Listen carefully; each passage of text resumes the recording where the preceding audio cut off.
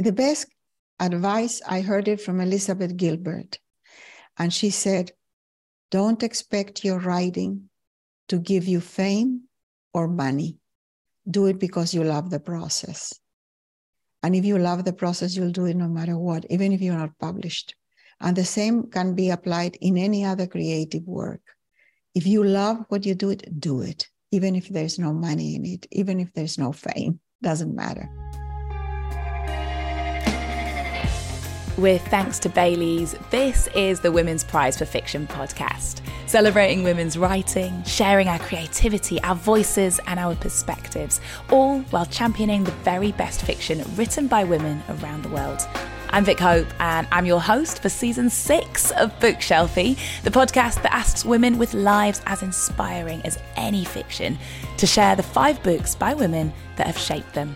Join me and my incredible guests as we talk about the books you'll be adding to your 2023 reading list. Hello and welcome back to the podcast. This year's 2023 shortlist is out now. Have you read any of these 6 brilliant books yet? Well, if not, head over to the Women's Prize website to discover them now.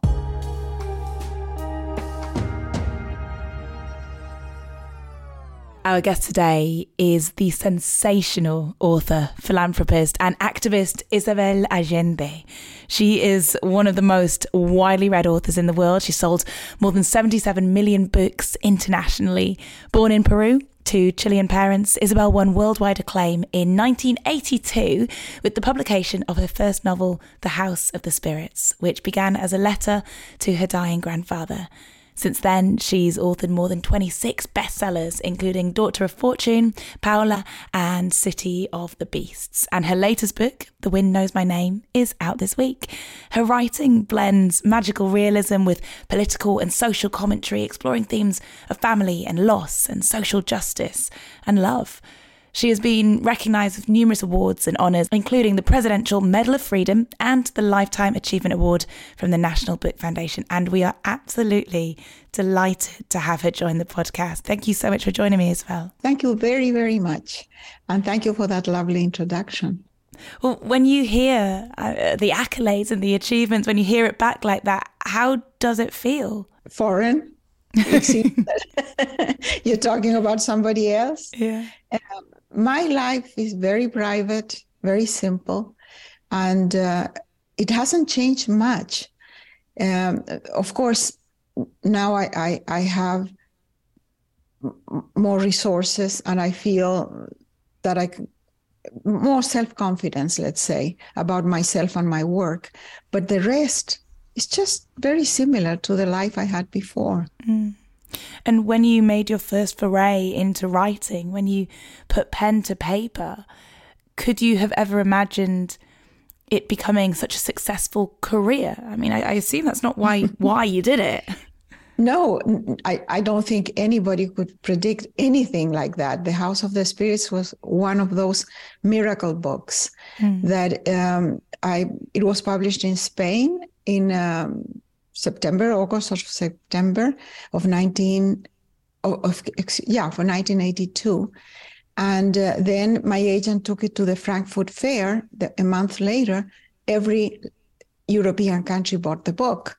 And it was immediately translated and it became a huge thing in Europe. I was living in Venezuela. I had no idea what was going on until a year later when I got my first check. And then I thought, oh my God, you can make a living with this thing. But I didn't quit my day job. I quit my day job with my third book. And for someone who takes us to so many different worlds through your writing, which are the worlds that you like to get lost in? What do you like as a reader? I love historical novels. I like complicated stories about people who survive ordeals and trauma and get up on their feet, and they are full of courage and resilience and joy. Mostly women. I'm surrounded by women that are strong and resilient, so I don't have to invent them when I write about them, and I love to read about them. Which I think leads us seamlessly onto the first book that you've chosen for your Bookshelfie today, which is The Female Eunuch by Germaine Greer. I mean, talk about women who stand on their own 2 feet and who are strong and resilient and teach us to be as well. This is a worldwide bestseller, translated into over 12 languages. The Female Eunuch is a landmark in the history of the women's movement. Drawing liberally from history and literature and popular culture, Germaine Greer's searing examination of women's oppression remains one of the most important publications of the second wave feminist movement. Tell me about this book. Well, I read it at a very important moment in my life. I was beginning to work as a journalist in Chile, and I had had all this anger against the patriarchy, this feminist impulse, but I couldn't articulate it. I couldn't use it. I couldn't bring it into action. And then I read that book and I realized that there was an articulate language to express what I was feeling. And it was a language full of humor and irony and intelligence. And I just adopted the book as a manual almost for my work.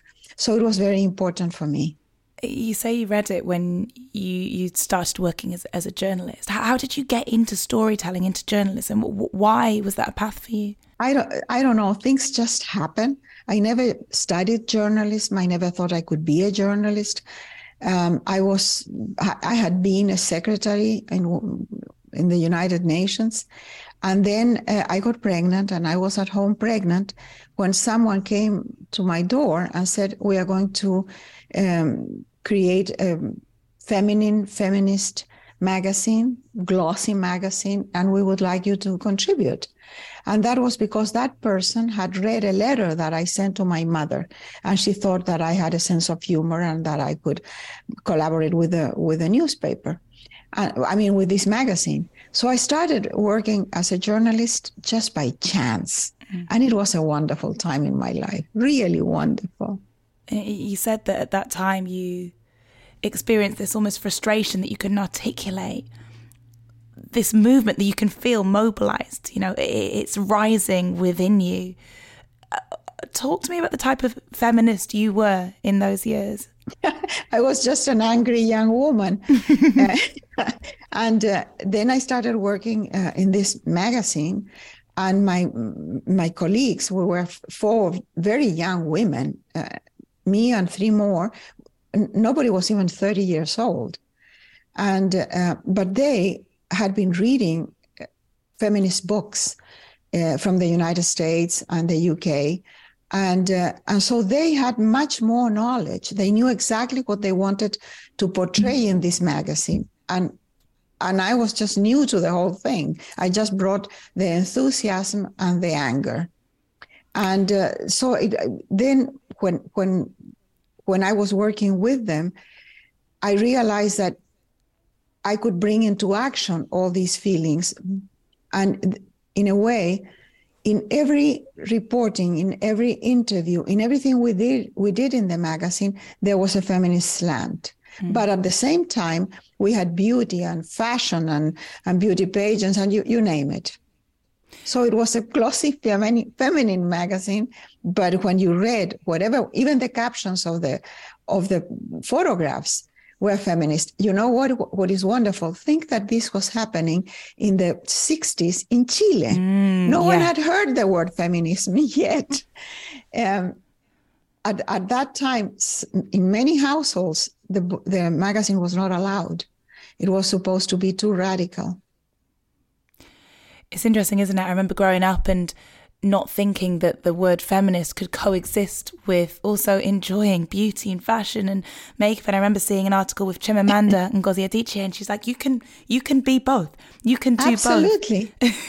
Which felt very radical at the time. I have always been a feminist, and the first thing I do in the morning before my husband even looks at me is put on my makeup. So that's my life. And do you do it for him or do you do it for you?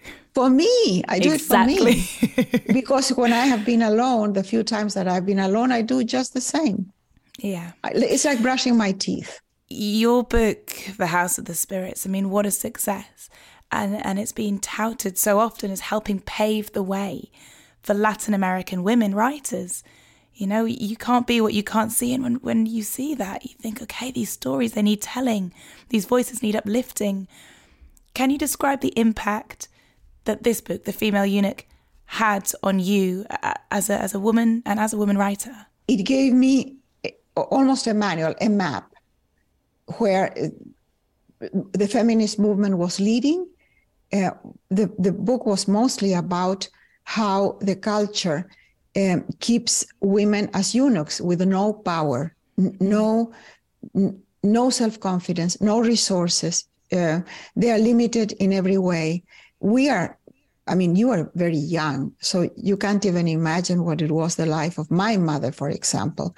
My mother was a talented, smart woman who could never develop anything. She was always submissive. She always depended from a man. She always looked up to him. It was his career which was important, not my mother's talent for painting. She had to accommodate and she had to serve. And that was the role of women then. So this was exposed in the female eunuch in brutal terms.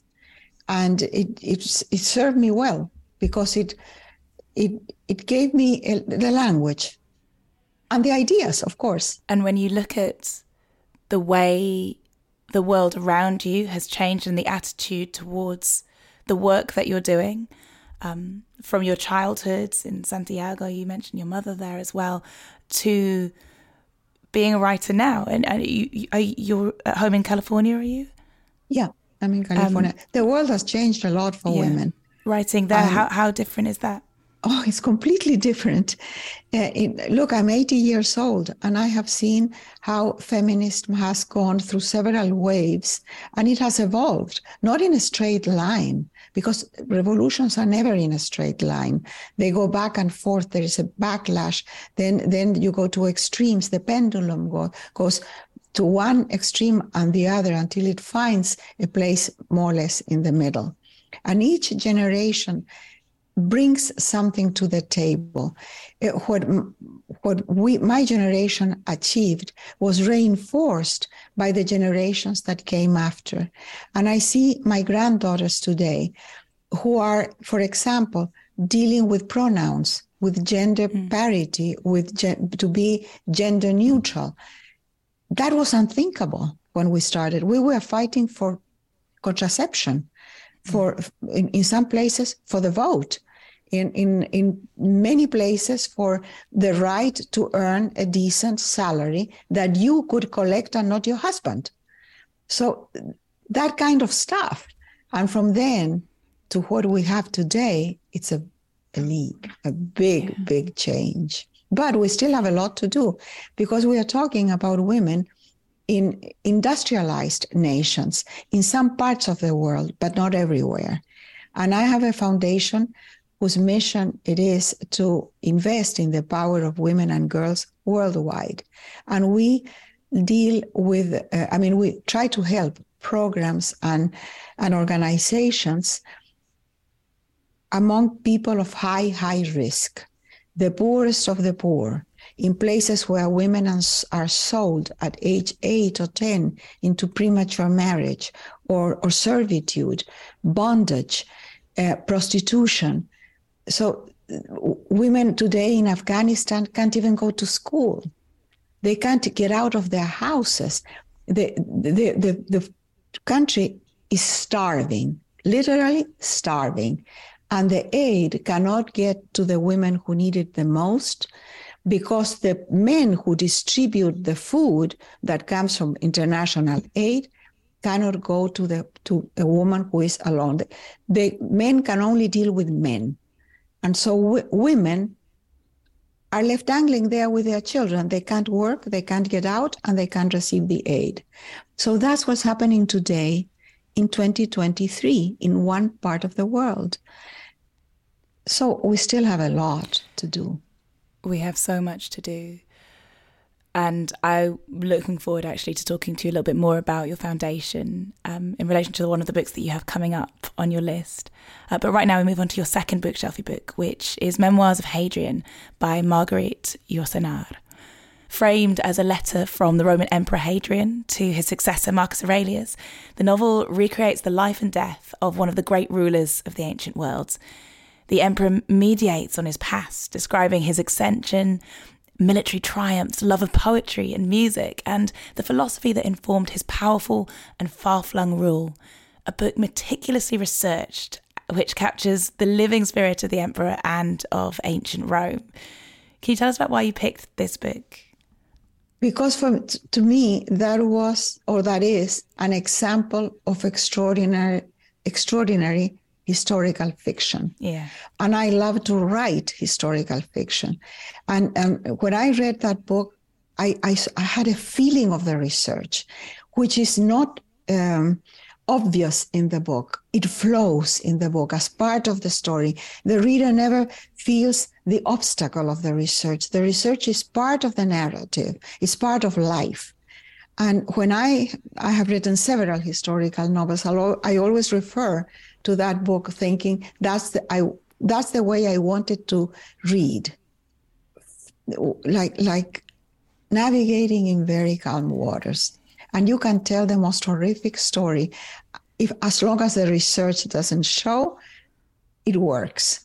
I had that experience with a very difficult book that I wrote called Island Beneath the Sea. And it is the story of the slave revolt in Haiti in 1800, the only slave revolt in history that has succeeded and created the first independent nation in Latin America. The research about slavery was so awful that I got really sick, to the point that I thought I had stomach cancer. I would throw up. I couldn't lie flat on my back. It was just awful. And then I stopped the research. I stopped the book, and I said, I can't deal with this. And then I remember Marguerite Yourcenar. And I thought, well, there is a way of telling this in which I can engage the reader. I have to get the voice of the narrator like Hadrian. I have to get that voice that tells the story from within and carries you along this horrible path that the revolution was. And I finished the book, and it was published, and I'm very proud of that book. I'm proud of the research too. So thanks to Marguerite Yourcenar. It's a really beautiful way of putting it, the way you've just described that process of taking us along on this journey, on this adventure, showing this world that is so meticulously researched. In all of your novels that I've read, I've been so educated. You know, I've learned a lot about a part of the world that I am fascinated about historically, but through stories that are beautiful. What does that process look like when you decide, okay, I'm going to make this novel? I want to begin on this journey right from the outset. You've chosen a period in history. What next? How does it work, the research process? I need the characters. The characters will carry the story. And when I start, I have researched a time, a place, and possibly an event. But I don't know who is going to tell the story or how. So in the developing the characters, I create the foundation to tell the story. And I have to become each one of the characters so that I can live the story. And how do I do that? By imagining everything about the character. And then when I describe a scene, let's say a battle, for example, I try to be in the battle as one of the characters and feel it with all my senses. I need the smell, the noise, the texture of blood, of gunpowder, of suffering, of death, the smell of dead horses, for example, or the carcasses that are being burnt. And all that needs to come to the story. And that is not part of the research. That is part of the human being in the place. And that doesn't change, because the feelings are the same today as they were 500 years ago. In Africa or in a Scandinavian country, the human feelings and relationships are the same. Yeah. You've taken us all over the world and throughout history in your writing. You're such a prolific author, and so many ideas must have come to you. You've embodied so many characters. But have you ever had periods where you felt creatively blocked? Yeah, once. Okay. And that was after my daughter died. Okay. I think I was brokenhearted, and I couldn't do much. I would show up in front of my computer every day to work, and the result was so flat, so gray, that the next day I had to delete it. And this went on for a couple of years. And then I remembered that I am a journalist by training, and that if I'm given a subject and enough time to research, I can write about a lot of stuff. So I gave myself a subject that would be as far removed from death and sorrow and illness and loss as possible. And I decided to write about aphrodisiacs, which are the bridge between gluttony and lust. So it was a happy book to research and a happy book to write. And that sort of pulled me out. It's nonfiction.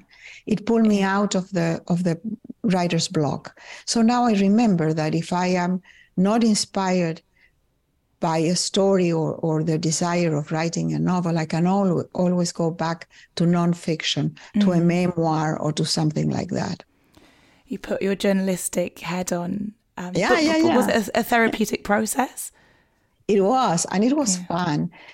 Because, there is a lot written about food. There's TV channels and programs, and everybody's a foodie. But about eroticism, real eroticism that is not pornography, there is very little that is worth reading or looking at. So the research in that area was interesting. When I was 19 years old, I packed my bags and went to Buenos Aires, Argentina, to write for a newspaper as a journalist. And the first article they gave me was about erotic art, exploring erotic art in the city. My mum was like, "What are you doing out there?" And I was like, "Mum, it's journalism." And exploring how it was different to pornography. And I was like, "Mum, don't worry, it's completely different." But absolutely it is different. I mean, someone defined it as eroticism being the feather and pornography being the chicken. It's perfect. It's perfect, isn't it? I'm going to get it on a t-shirt. Bailey's is proudly supporting the Women's Prize for Fiction by helping showcase incredible writing by remarkable women, celebrating their accomplishments and getting more of their books into the hands of more people. Bailey's is the perfect adult treat, whether shaken in a cocktail, over ice cream, or paired with your favourite book. Check out baileys.com for our favourite Bailey's recipes. Your third Bookshelfie book, Isabel, is Enrique's Journey by Sonia Nazario. When Enrique is 5 years old, his mother, Lourdes, too poor to feed her children, leaves Honduras to work in the United States. The move allows her to send money back home. Lourdes promises Enrique that she will return quickly, but she struggles in America. Enrique despairs of ever seeing her again. After 11 years apart, he sets off alone through hostile lands and risks his life on the journey to be with her. Tell me about when you read this book and why is it important to you? Well, I read this book when my foundation was already working with refugees. So it just reinforced much of what I had been doing. Now, the book is very interesting because Sonia did the trip. She did the journey from the village all the way to the United States. She rode the trains, she did everything. And she's a good friend. And we've talked often about all this. And my question at the time was, Sonia, there's more and more immigrants in the world, more and more people searching for refuge and asylum. And these waves of desperate people are just increasing and nobody has a solution. You who have worked so much and who had done the journey, what do you think is the solution? And she said to me something that is my mantra in this area and in the foundation. And that is that nobody wants to leave everything behind, everything that is dear and familiar, and go in a journey, in a dangerous journey that might end in a place where you are received with hostility, if not aggression. and you are not welcome. You are never welcome. And the hardships of the trip and of the place where you will arrive at are terrible, but they are less than the struggle to survive in the place you come from. So Sonia's answer was, without solving the problems in the places of origin, people will get out and will desperately get out. And I remember my own experience. I would have never left Chile and my little house and my friends and my job and my dog and everything I had if I had not been desperate, afraid that I might be arrested and killed. So I did it out of despair, and people do it for that reason. So once we understand that the first aid, international aid, of course, we have to solve the immediate problem of people who are desperate, but we have to try to solve the situation in places of origin. There were no Ukrainian refugees until the war started. No Syrian refugees until 10 years ago when the civil war started in Syria. So, and Syrians will still come out and Ukrainians will still come out for as long as this is not solved in their countries. We have to look at the source of this problem. This is something that is articulated and described. This is a story in your new book, The Wind Knows My Name, which explores the lives of two characters, one leaving Vienna in 1938 on the last Kinder transport train out of Nazi Austria, and another fleeing El Salvador to seek refuge in the US. Do you see fiction as a vehicle for change in the negative way that refugees are often sadly represented in today's culture in the media? Few people read comparatively. I mean, everybody watches TV and people read the news in their phones or the newspapers, but few people read fiction. So the impact of a book is very limited.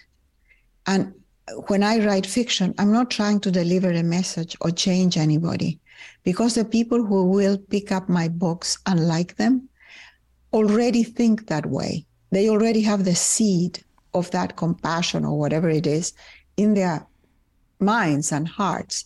I'm only putting in words something that is already there. I get a lot of letters. I mean, every day when I open the computer, it's almost discouraging because I think, am I going to be able to answer this today? Because it's a rosary of messages. Many of them say, especially from women, young women, who say, you changed my life. And I always reply the same thing. I didn't change anything. I just made you aware of who you already were. You already are this person. You are just not aware. You are not narrating yourself in the words that I can narrate you, but this is you. And I'm very aware of that. So when you ask me if I'm trying to change anybody or change the narrative about immigration, I don't have that power. I'm not so ambitious. If I can touch one person, I am happy, but that's not my job. My job is to tell a story. And why did you want to tell this story? Why did you want to tell it now? Because I've been telling stories about refugees and immigrants and displaced people, I would say my last 4 or 5 books. It's because it's in the air. Why do I become suddenly passionate about something? Probably because I feel the vibes in the air. It comes from every direction. It penetrates me, and I become more and more aware and more passionate about something. And I know that that this is a calling, that something is knocking at the door and says, and a story is, and saying, tell me, write me. I am the story that you need to tell now. And that is what happened with this book. This book coincided, the origin of the book, with Trump's policy of separating the children from their parents at the border, at the southern border of the United States. Now, why is this antagonism, this terrible hostility toward the immigrants that come from the South? Of course, the numbers. but mostly because they are people of color. If they came from Scandinavian countries, they would be received happily, and there would be a place in this country for them, but they are people of color. And when they come here, they do the kind of menial job, badly paid, in terrible circumstances that no American would do, and they are needed. But still, there is this narrative against the immigrants, especially against the Latinos. So when this policy happened, one of the organizations that my foundation helps told me about the case of a little girl who was blind, who was separated from the mother. Her name was Juliana, and she came with a little brother, Juan. And I followed the story, and it is appalling, the brutality and the lack of compassion from everybody, from the Border Patrol officer that separated them, first interrogated them and separated them. Then the system that puts the kids in cages, the disconnection. Nobody thought of reunification. They only thought of separation. The mother who is placed in a detention center, which is a horrible prison, far away, and doesn't have any contact with her kids. And for 8 months, these people cannot be in touch with each other. And finally, they are all in front of a judge who deports them all. And they are all deported to Mexico, which is not really their country, where they disappear and we never hear from them again.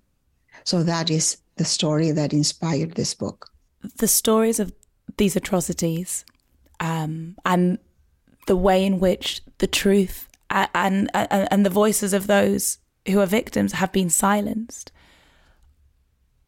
are running through this book. I read Violeta as well. And in both stories, we have these foundations. We have these people who are fighting for justice, these people who are fighting for those silent stories to be told to the world again.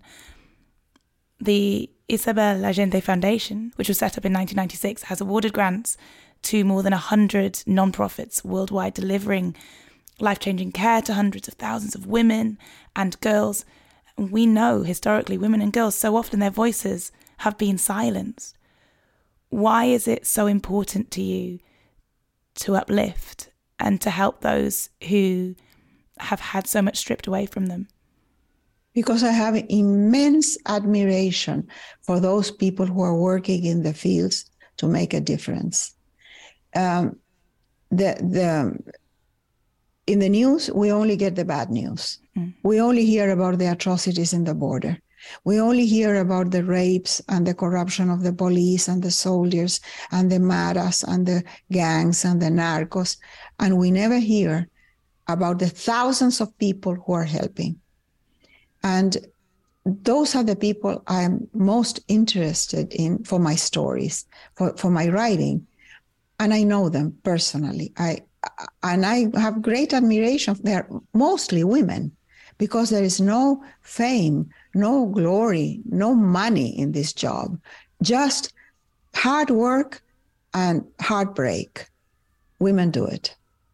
And I am touched by it. So that's what I want to tell. And why do I want to help?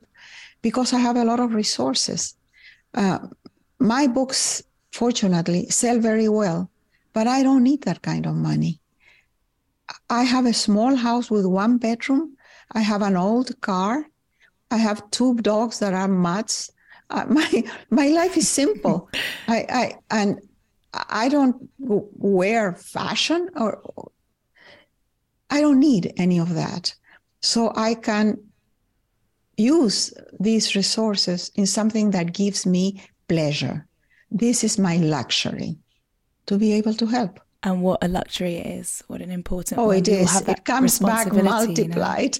Yeah. It does come back It feels a lot better than anything else. Yes, it does.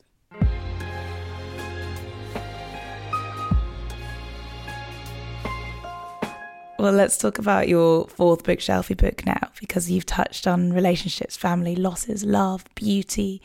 And this is a book that will bring all of those to the forefront. It is Broken Open by Elizabeth Lesser. In a beautifully crafted blend of moving stories, humorous insights, practical guidance, and personal memoir, Lesser offers tools to help us make the choice we all face in times of challenge. Will we be broken down and defeated, or broken open and transformed? Drawing on the world's great spiritual and psychological traditions to support us as we too learn to break open and blossom into who we were meant to be. What does this book mean to you? like the female eunuch, Emmanuel into how to conduct your life. Elizabeth is a very, very close friend. Unfortunately, she lives in Washington, upstate New York. But we get to see each other because her son lives here, close to my house. So we get to see each other a lot. And I love this woman. Every time I am with her, I learn something. And the book is a sort of summary of who she is, of the kind of life she has. She's a seeker. Since she was a child, she has been seeking for truth, for meaning. And this is reflected in everything she does, in her life, in the way she is, and the way she talks. So when in doubt, I go to that book, and I find there answers for things that are the questions of life. How do we want to live? What are we thankful for? What do we have to let go? What is the purpose of life? Why am I holding to this grudge? Let's see what Elizabeth has to say about that. So in a way, for me, it replaces religion, which I don't have. It's like a spiritual guide for you. And some of the questions that you asked there, I'd love to ask you, like, what are you thankful for? Oh, my dear, I wake up every morning at 5:30, around 5 o'clock in the morning, and it's still dark. And I wake up and the 2 dogs are on my bed and my husband. and I'm so grateful that I am in such good company, that this old woman is not alone. She has these beautiful creatures, a loving husband and 2 smelly dogs. What else can I ask for? And then I open the window and out there is the lagoon and the ducks and maybe the pelicans. And it's foggy. There is fog. And then slowly the fog lifts and I see the world coming to life. And I am grateful that I am part of this world. And then I know that my day begins with purpose. I have something to do. I have a story to write. I have to contact some people through the foundation that I am doing some work with. I have friends. Some of them might be sick. I have to go to the hospital. So there is a community. I have everything that is needed to have a good old life. My basic resources are met. I have love and a community. I have good health and I have a purpose. What else can I want in life? Gratitude is definitely my favorite feeling. And when you bask in it, when you know, each morning or evening, I try and write down 3 things I'm grateful for, but it makes you then go through the day looking for them because you're excited to get to write them down. So then you see more and more and more. There is so much to be grateful for. It opens up. It opens up, like Elizabeth says. Yeah. Once you start, it starts to open up and there's more and more and more. And the abundance of the universe is extraordinary. You know, for years and years, all my life, I would write to my mother every day. I would write at the end of the day, telling her, like you say, the day. What am I grateful for? What has happened this day? Telling her the stories of the day. And some days were pretty bad. But there was something that you can be grateful for. And now that my mom is not around, she died shortly before the pandemic, I have had to replace the letter with a morning gratitude, which is just as good.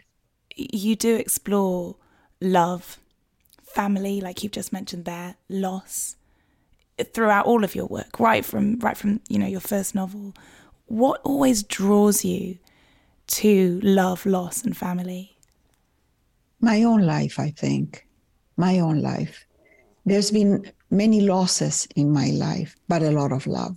Starting with my mother's love, that she loved me unconditionally since before I was born. I was her first child, the only girl, and she would speak to me when I was in her womb. And she had a very unhappy marriage. My father was a disaster. And so my mother was constantly finding refuge and companionship in the baby she had inside. And when I was born, that continued, with the baby and then the toddler and then the girl I was. So I always felt that I was a favorite and that my mother loved me more than anything else in the world. And that gave me the foundation for life. And so love in all its forms, that is not only the love of a couple, the romantic love, and it's not the mother love, but it's the love of ideas, the love of the world, the love of people that you relate to. They are not blood related, but you love them like family, like I love Elizabeth, for example. That kind of love is to me very interesting, because I think it's the force that moves the world. It's not greed, it's not ambition, it's not violence, it's not power. All those things that sustain the patriarchy do not make the world go around. It's love. It's the love we have for our children, the love of work, the love of one another. That is the real force. The others are obstacles. We talked there about the things that we are grateful for. Another list that I like to make each day is things that I'm proud of. You've been recognised with numerous awards, numerous honours, including the Presidential Medal of Freedom. And you've had this incredible career. But just from speaking to you over the last, 45 minutes, I feel like it's the loves, the ways that you've helped others that perhaps you'd be proud of. But I could be wrong. What would you say the moments you're most proud of would be? My children, my two children. Paula died too young. She was 28. So she didn't have time to become fully the woman that she could have become. But those 28 years, she was a pretty extraordinary young person. And my son is really an extraordinary man. He's now 50-something. I don't even know how old he is. And he's an extraordinary person in every way, morally. He's a person that I have never heard him lie, betray, react in a cowardly way. So I think that he was exchanged in the hospital because he has nothing of me, absolutely zero. He first of all, he's very tall and slim. And let me tell you, I was 5 feet tall. Probably now I'm 3 feet tall. So, and I have nothing of his, how can I say, of his absolute goodness. For years, he wouldn't say, "Mom, you lie," but he would imply it. And until he finally understood that it's not a lie, I'm just telling a story. So I'm enhancing everything. He doesn't do that. And so it took him years to understand that enhancing the story is my job. Mm-hmm. So it's not a character flaw, it's my job. So we get along wonderfully. And my daughter-in-law is like my daughter. She has replaced Paula in wonderful ways. So I am proud of my relationship with Nico and with Lori.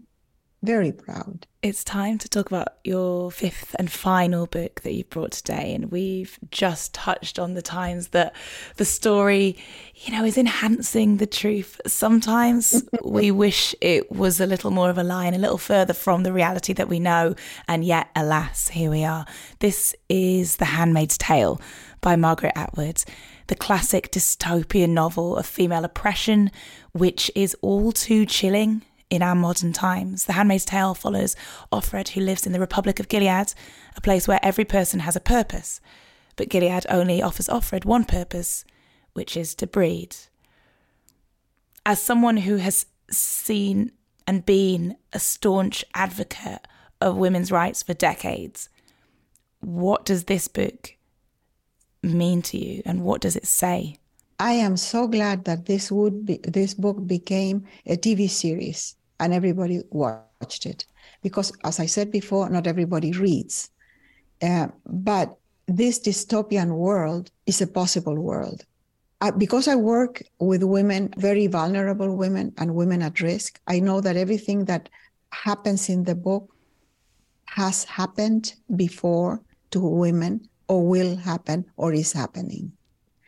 It is so possible that it's no longer a dystopian world, it's a possible world. And right now in the United States, for example, and in many places, this wave of fascism and the patriarchy has, the backlash of the patriarchy has been brutal. Now they are cutting contraception. They already are banning abortion in many places.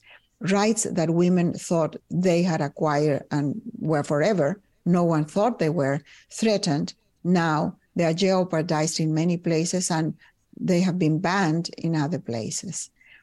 Women, as I mentioned before, in Afghanistan, that were professionals, lawyers and doctors, that are now under a burqa at home and they can't get out. So that can happen. And that women become animals for breed, that has happened too.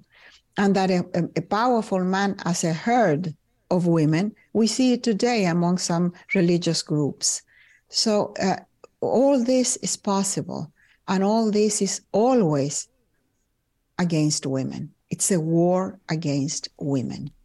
And the power of the male and the power of the patriarchy is always about the submission and control of women and women's fertility. We have seen a rollback recently in all these things that were fought for and achieved. And you're right, you never think that once you've achieved it, there's any chance you're going to lose it again. And you do. And you do. I mean, you're in the United States. You live there. How did you feel when Roe versus Wade was overturned? I couldn't believe it. I couldn't believe that it was happening in the 21st century in the United States. And this is not a religious theocracy, but it's acting like one. And this is a minority of people who are doing this. And it's in some parts of the country, but it is a very serious matter. And it affects mostly women who have no means to get an abortion somewhere else. So because the rich women, the wives of the guys who are implementing these laws can get out and get an abortion in California. No problem for them. It's for the other women. So it is a very serious matter. But this is like democracy, that we take it for granted until we lose it. And because I have lived the process of losing it, I know how easily it happens. In Chile, in 24 hours, the country changed. And the democracy that we took for granted disappeared for 17 years of dictatorship. That can happen anywhere. So we have to be aware of it. It does sometimes feel like we're on a knife edge. You are known for your strong, and I want to say the word complex, but then I also sometimes feel like a complex female character is a female character. We're all complex. It's just recognizing that, it's showing that, it's allowing these characters to be as nuanced as we as women are. Do you draw any inspiration from Margaret Atwood and from this book when you're writing? Yes, she's a fabulous storyteller. Fabulous storyteller. So you become the women there. In Gilead, you become the victim, and for me it's very easy to connect to that, because through the foundation I know many women who are living awful lives. One of the programs that we support is called Too Young to Wed, and this has been going on for a very long time, and we have supported them since the beginning. And this is a fantastic woman who created an organization to save young girls from premature marriage in India, in Pakistan, in Afghanistan, in many places. in Afghanistan, where there is this extreme poverty right now, fathers are selling their daughters into premature marriage for rice. They are no longer called child brides. They are rice brides, because that's the need that there is. And this organization tries to save them. But it's not about buying the girl. You have to support the girl forever until she becomes self-sufficient. There's another program that we support in Nepal. And in Nepal, there is a fantastic woman again who is now 96, still working. She's called Olga Murray. And she has saved 15,000 girls from bondage. Little girls that the fathers sell to become servants with no pay in houses in the cities. These are rural girls from very poor villages. So Olga would pay the father to get the girl, but then she has to support the girl. She has to give her shelter and education and health, everything the girl needs until she's 18 and she can work. And she does it. And so that's the kind of people like Olga Murray and the kind of program that I'm passionate about. It sounds like you draw inspiration from all of these women that you've met, that you've worked with. I feel like you see them in the characters in your novels. Looking back on your life and on your career, what advice would you give to any aspiring writers, any aspiring creatives, any women who feel they have a story to tell? The best advice, I heard it from Elizabeth Gilbert. She was talking in a theater, and I was with her, and somebody asked that from the audience. And she said, don't expect your writing to give you fame or money. Do it because you love the process. And if you love the process, you'll do it no matter what, even if you're not published. And the same can be applied in any other creative work. If you love what you do it, even if there's no money in it, even if there's no fame, doesn't matter. So that would be the first advice. And the second I would give to writers, aspiring writers, is that this is not a hobby. This is not something you do on your spare time. Even if you have a day job, this is your main purpose in life. So you find the time. It's like falling in love. When you fall in love, you find the place and the time to make love, even if it's in the backseat of a Volkswagen. Anywhere. You do it. It's not a compromise when you really want to. You don't compromise. No. With writing, you do it. And you wake up in the middle of the night. You don't sleep. You don't go out. You don't have weekends. Everything is dedicated to the little time you will have to write. So do it. And do it regularly. It's like training for sports. You create the muscle. And in sports, you train, and nobody cares about the effort that you have spent in that training. The only thing that matters is the final performance, how you play the game. It's the same with writing. All the effort, all the research, all the hours that you've spent, all the pages deleted, nobody cares about that. The only thing that matters is the final product, your book. Oh, let us put everything into our writing and into our love. I love that comparison. Isabel, I have one more question to ask you, and it is, if you had to choose just one book from the list that you brought today as a favourite, and I think this is hard because it seems you're friends with quite a lot of the authors as well, so I don't want you to insult anyone, but which one would it be and why? Probably Broken Open, because it accompanies me. More than the others. The others were like lighthouses that showed me the way. But this one is about normal life, everyday little stuff that we have to deal with. You gave us advice for aspiring writers, creatives, but actually, since you've picked your spiritual manual, your guide, what's a little piece of advice for all of us, for those of us who are living in this world that can sometimes feel dark, that can feel so scary, to find that light that we've described? Don't worry. Don't worry. I have lived through everything. and life gets better. I mean, the world is much better today than it was when I was born. I was born in the middle of the Second World War, before the Declaration of Human Rights, before the United Nations, before feminism, before the pill, before penicillin, before everything. So the world evolves for the better, always. Yeah, but that line is not a straight line. It goes like a spiral in circles, and you think that you are stuck in a circle. You are not. This is a spiral. The next way around, it will be in a higher level and higher and higher, until we reach the moment of evolution in which we can say, okay, we got there, but we are far away from there. And every generation brings something to the table. And the world is not as bad as it seems. Because when we look back, people didn't have the kind of information that we have today. They didn't have the kind of communication.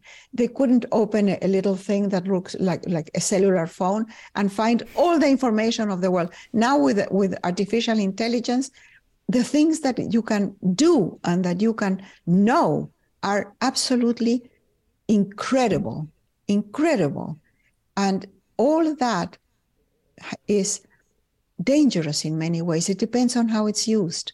But we go through that stage, and then it becomes part of who we are.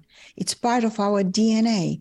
Kids today are born knowing the technology that my stepfather could never learn.